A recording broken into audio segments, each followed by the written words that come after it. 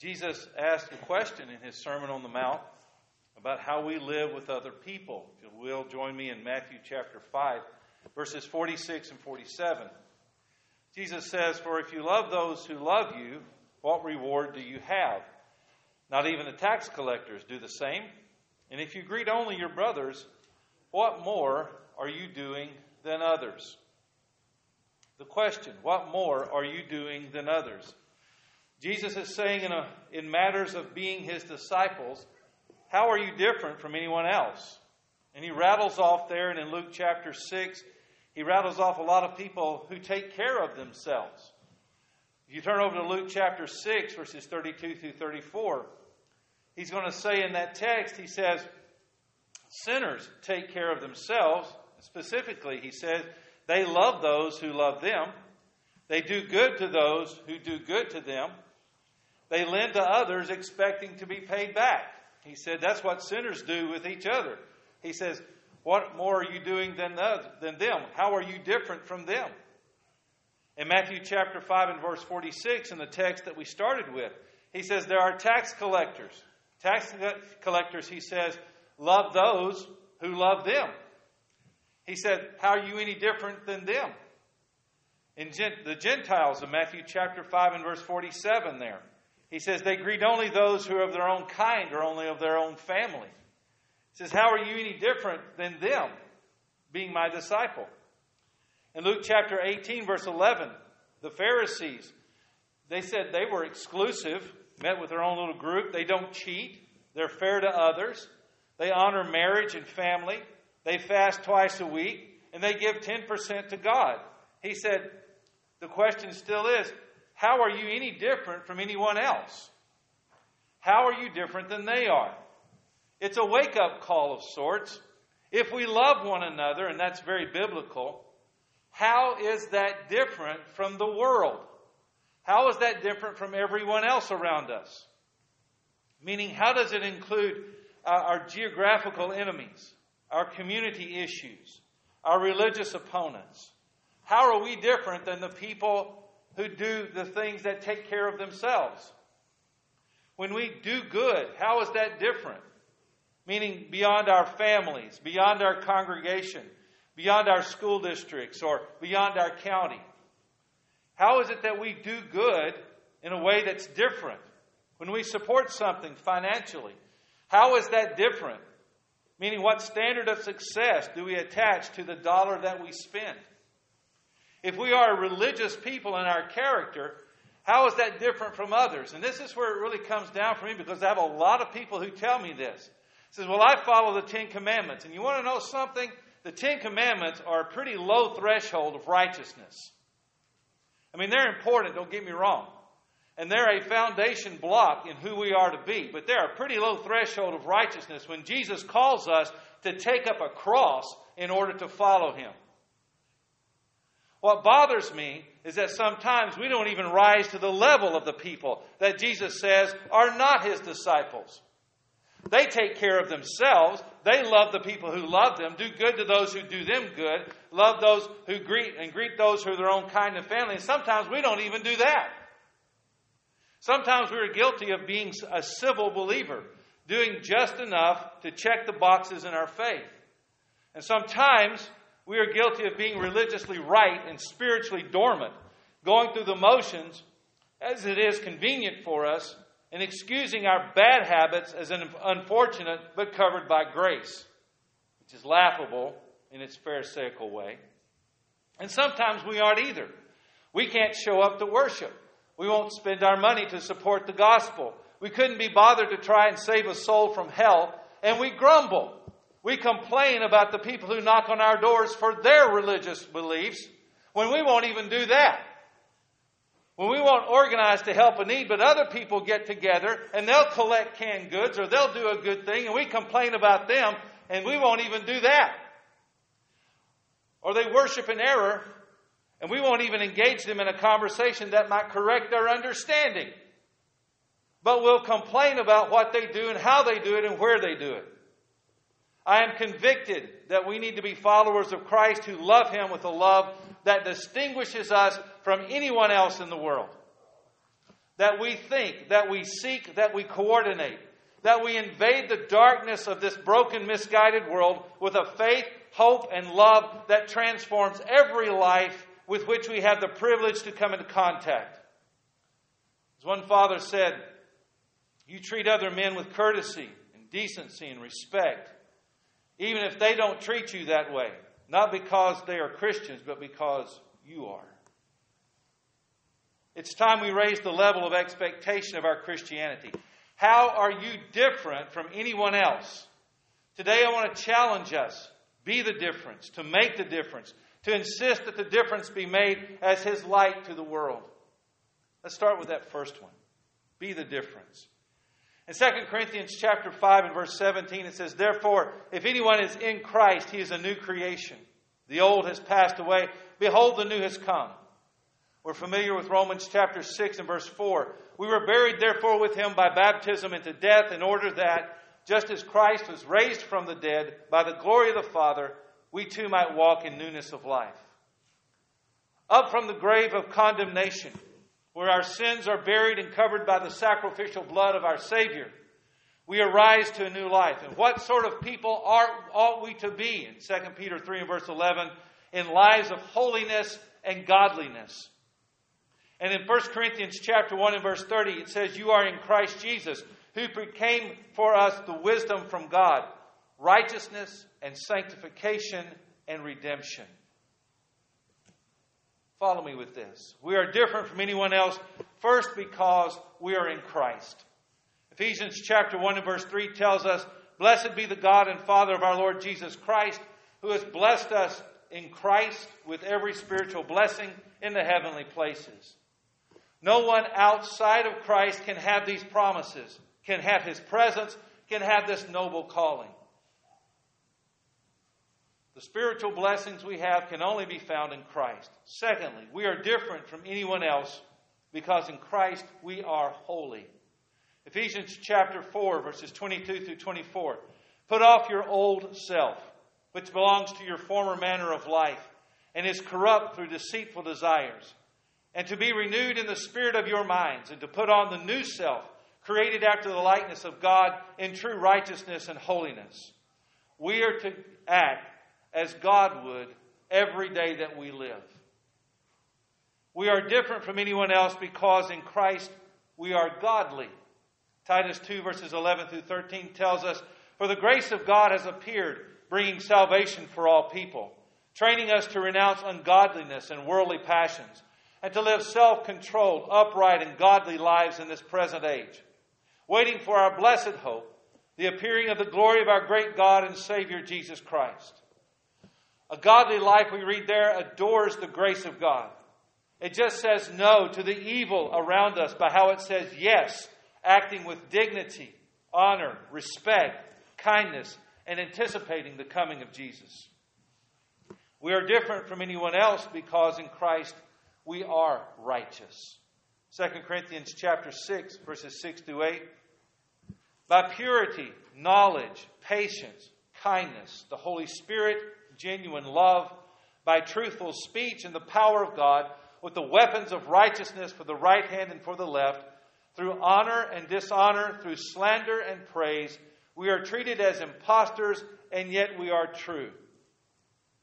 No matter how we are treated, we act as Christ, being His righteousness. 2 Corinthians 5 and verse 21 says, you are the righteousness of God. Everybody should see how God wants it done, by how true our life is to that of Jesus Christ. Now, you know now to be the difference. You are a new creation. But now we need to make the difference.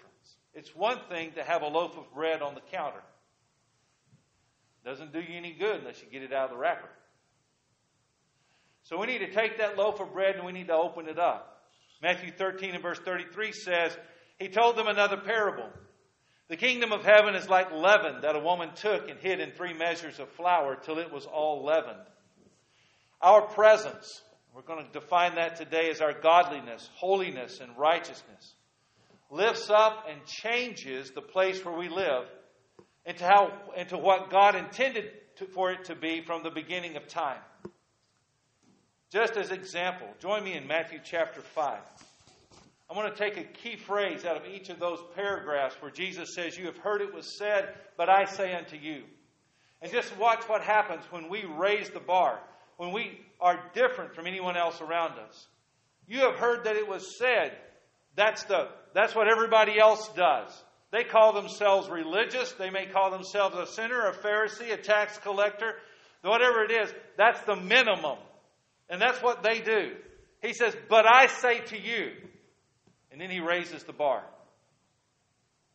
And I think we need to raise the bar, because we are those disciples that he addressed in Matthew chapter 5 and verse 1. Look at chapter 5 and verse 24. He says, "You be reconciled to your brother." In the context there, he's talking about how we deal with anger, how we deal with harsh words, how we deal when family collisions of will happen, when we worship with our brethren and it doesn't go along with what we think should happen. Be the bigger person. Be the leaven. Rise to his level.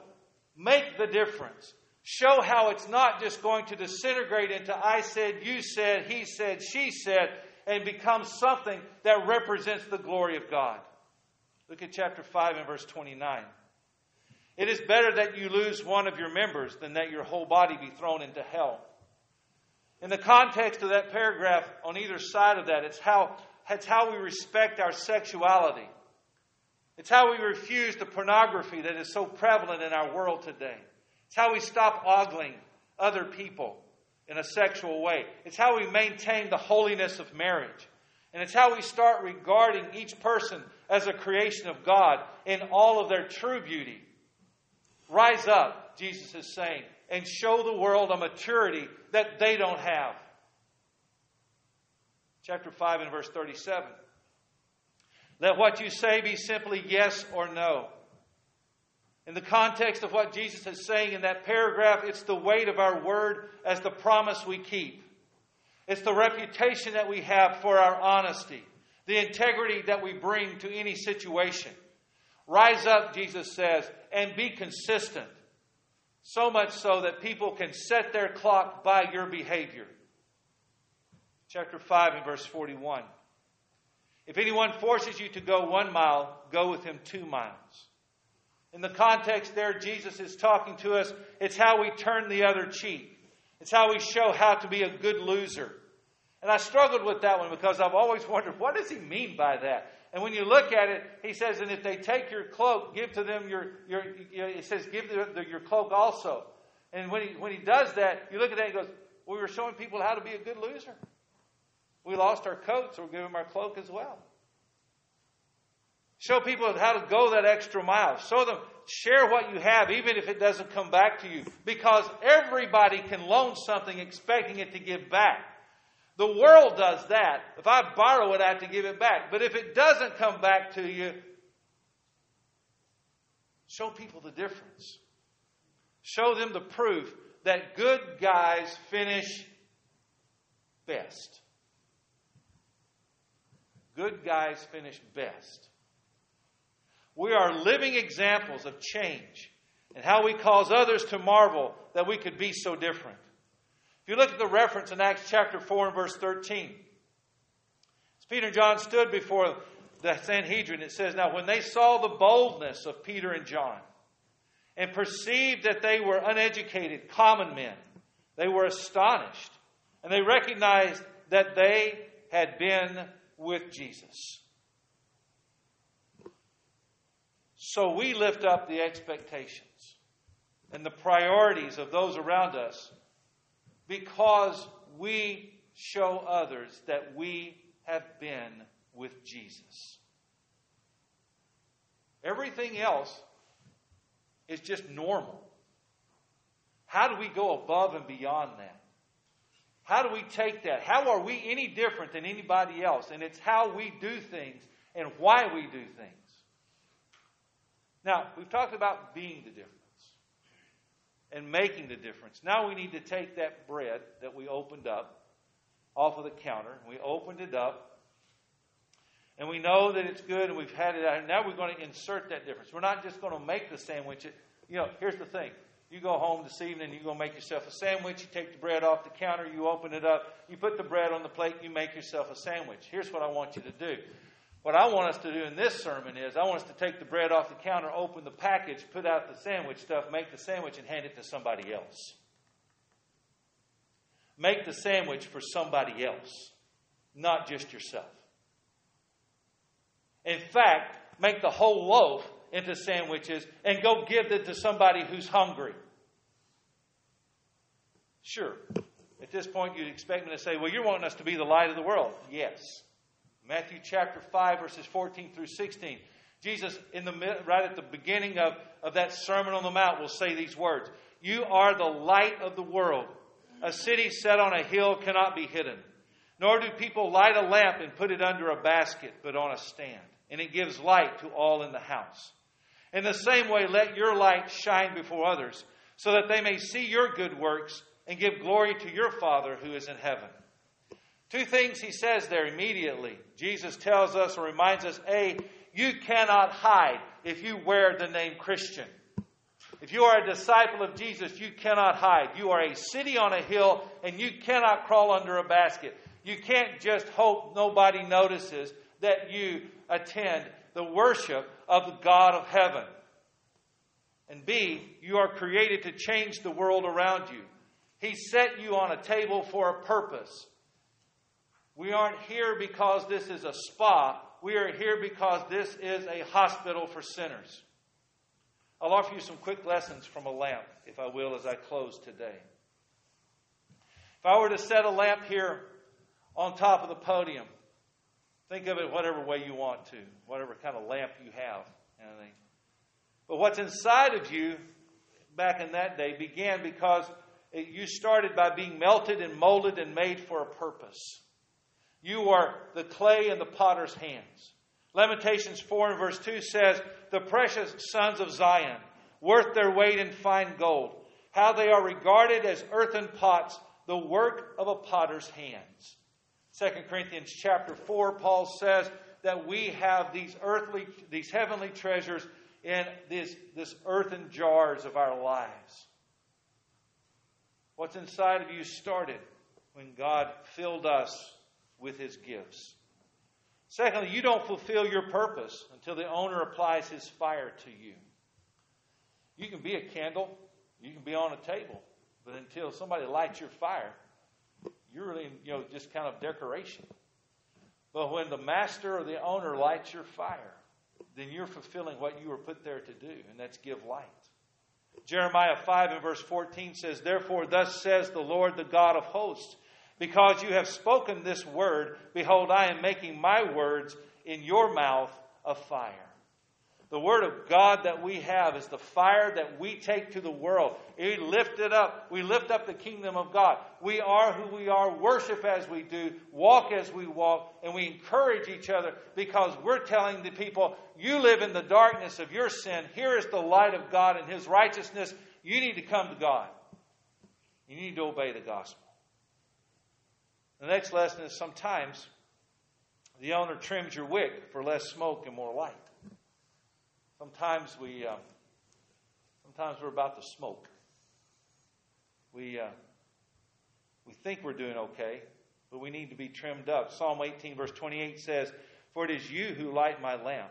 The Lord my God lightens my darkness. We need to ask our God to trim us, prune us, make us useful for His purpose. Let me give you 4 don'ts as a lamp. 4 don'ts of a practical nature. First of all, it's like when we sing with the children. This little light of mine, I'm going to let it shine. Shine it all over the neighborhood. Don't hide it under a bushel. No, I'm going to let it shine. But the first don't is, don't let the devil blow out your light. Don't let the devil blow out your light. 2 Thessalonians 2, verses 9 and 10. It says, the activity of Satan with all power and false signs and wonders, and with all wicked deception for those who are perishing, because they refuse to love the truth and so be saved. Don't let the devil blow out your light. You belong to God. Don't let him do that. Second of all, don't let others blow out your light. You've heard that old phrase. It says sometimes it's easier to blow out somebody else's light and so that yours shines brighter. You've heard that one? You know? Then if you've heard that, don't let somebody else blow out your light. It's not their light to blow. It's your light. Galatians chapter 5 and verse 7 says, you were running well. Who hindered you from obeying the truth? Don't let somebody else dictate your faith. Don't let their questions, don't let their comments, don't let their presence in your life cause you not to be faithful. Don't let others blow out your light. Third thing is, don't blow out your own light. Now, how's that? Now, don't blow out your own light. Ephesians chapter 5 and verse 8 says, for at one time you were darkness, but now you are light in the Lord. Walk as children of light. If God lights you by His Word and what He fills you with in His Spirit, and He trims the wick and He sets you on the table to be the light, you don't get to walk away from that. You don't get to set that aside and say, that's not important today, or I'm not going to do that this week, or I don't want to be involved with that. You can't say that. You do that to your own peril. First, Hebrews chapter 6 says, when we do that, we fall from grace. Because we are taking back that which God had given to us, or we're giving God back that which He gave us. The whole thing is that we're just disowning God. You don't want to be in that place. Lastly, don't believe that burning both ends is necessarily bad. I've been told that all my life. Scott, don't burn the candle at both ends. Don't burn the candle at both ends. Don't burn the candle at both ends. And I'm here to tell you, I still burn the candle at both ends. And you know what? I've come to believe that burning the candle at both ends is not necessarily bad. I look at what Paul said in 2 Corinthians 12 and verse 15. He said, I will most gladly spend and be spent for your souls.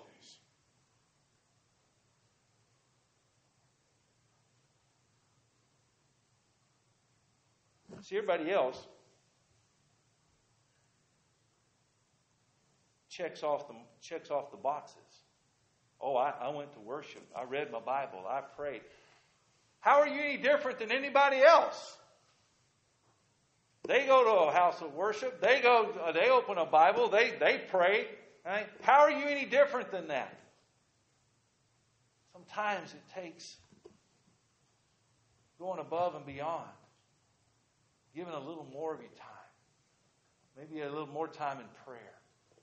Maybe it's caring enough to do a little extra for somebody. I don't know. I just know that whatever the need is, sleep is highly overrated sometimes. And sitting down is okay, but you got to get back up. I would gladly spend and be spent for your souls. And that's what we're looking for. That's, I think, what God is looking for when He lights the candle that is your life. You are different, church, from anyone else on this earth. You are godly, righteous, and holy because you are in Jesus. You must not sink to the minimum of social morality, nor become numb with self-righteous activity. No, you cause the world to rise up by your presence, by your example, and how you insist that the darkness could never overcome the light of Jesus Christ, our Savior. Remember this: being different from anyone else by being a Christian stamps you as the one thing that this world needs: hope. My charge to you today: shine on. Shine on. If you need to respond to God's invitation today, perhaps you're here and you need to be baptized. Maybe you're here today and you need to repent of sin and ask for prayer. If we can help you in some way, if you'll come to the front and make your need known, as together we stand and as we sing.